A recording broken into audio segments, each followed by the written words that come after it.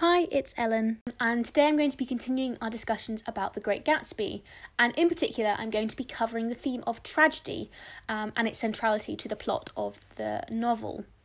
So, in the past, particularly in the Greek and Roman classical periods and in the age of Shakespeare in the 16th century, tragedies often present the fall of high-status characters, for example, kings or emperors or princes or generals. And the idea was that with a high status character, they have so much further to fall when due to their kind of tragic flaw. In effect, because they are such of a high standing nature, they have far more to lose, whether that be their reputation or someone they love, or perhaps its respect or power. The general idea in a tragedy is that one or more of the characters have some form of tragic flaw, and this is something that they make by accident or something essential in their character, and this flaw is problematic. Usually, another character, who's often known as a tragic villain, tries to find this weakness or main character's flaw and aims to exploit it. Once that tragic flaw has been identified, then very often the protagonist steps into a spiral of tragedy which they find it difficult to escape from, and as such they tend to blame everyone apart from themselves. So we know that tragedies were popular in the Greek and Roman periods and also favoured by Shakespeare, but typically in the kind of traditional format it represented the fall of high status characters such as kings. And there are two kind of central tenets to a tragedy.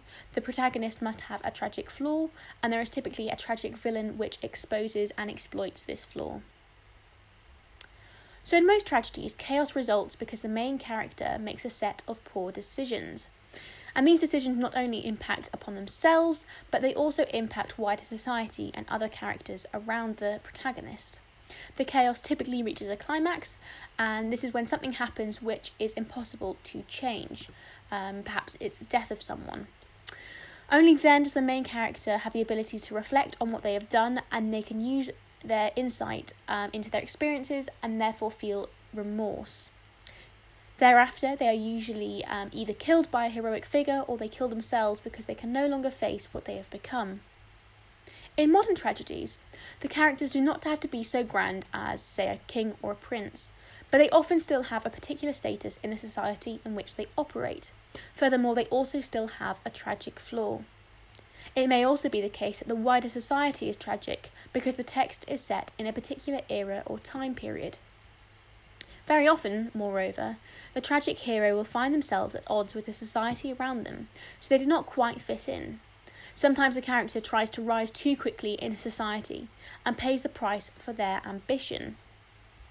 So, in terms of the general framework of a tragedy, we firstly have a main character making a set of poor decisions, and this then results in the beginning of chaos, and then finally, further on, something happens which is impossible to change, and this causes the plot to reach a climax, and only then can the main character realise what they have done, and then they feel remorse, and usually at the end they are killed or they kill themselves.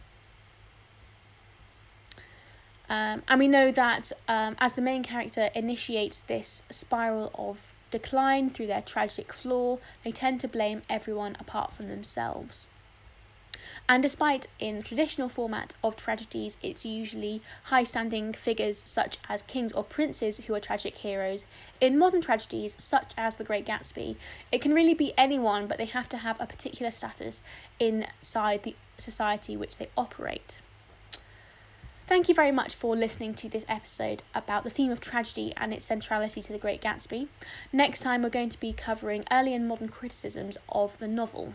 If this episode has got you in the mood for more revision, then head over to senecalearning.com where you can revise all of your A-level subjects absolutely free.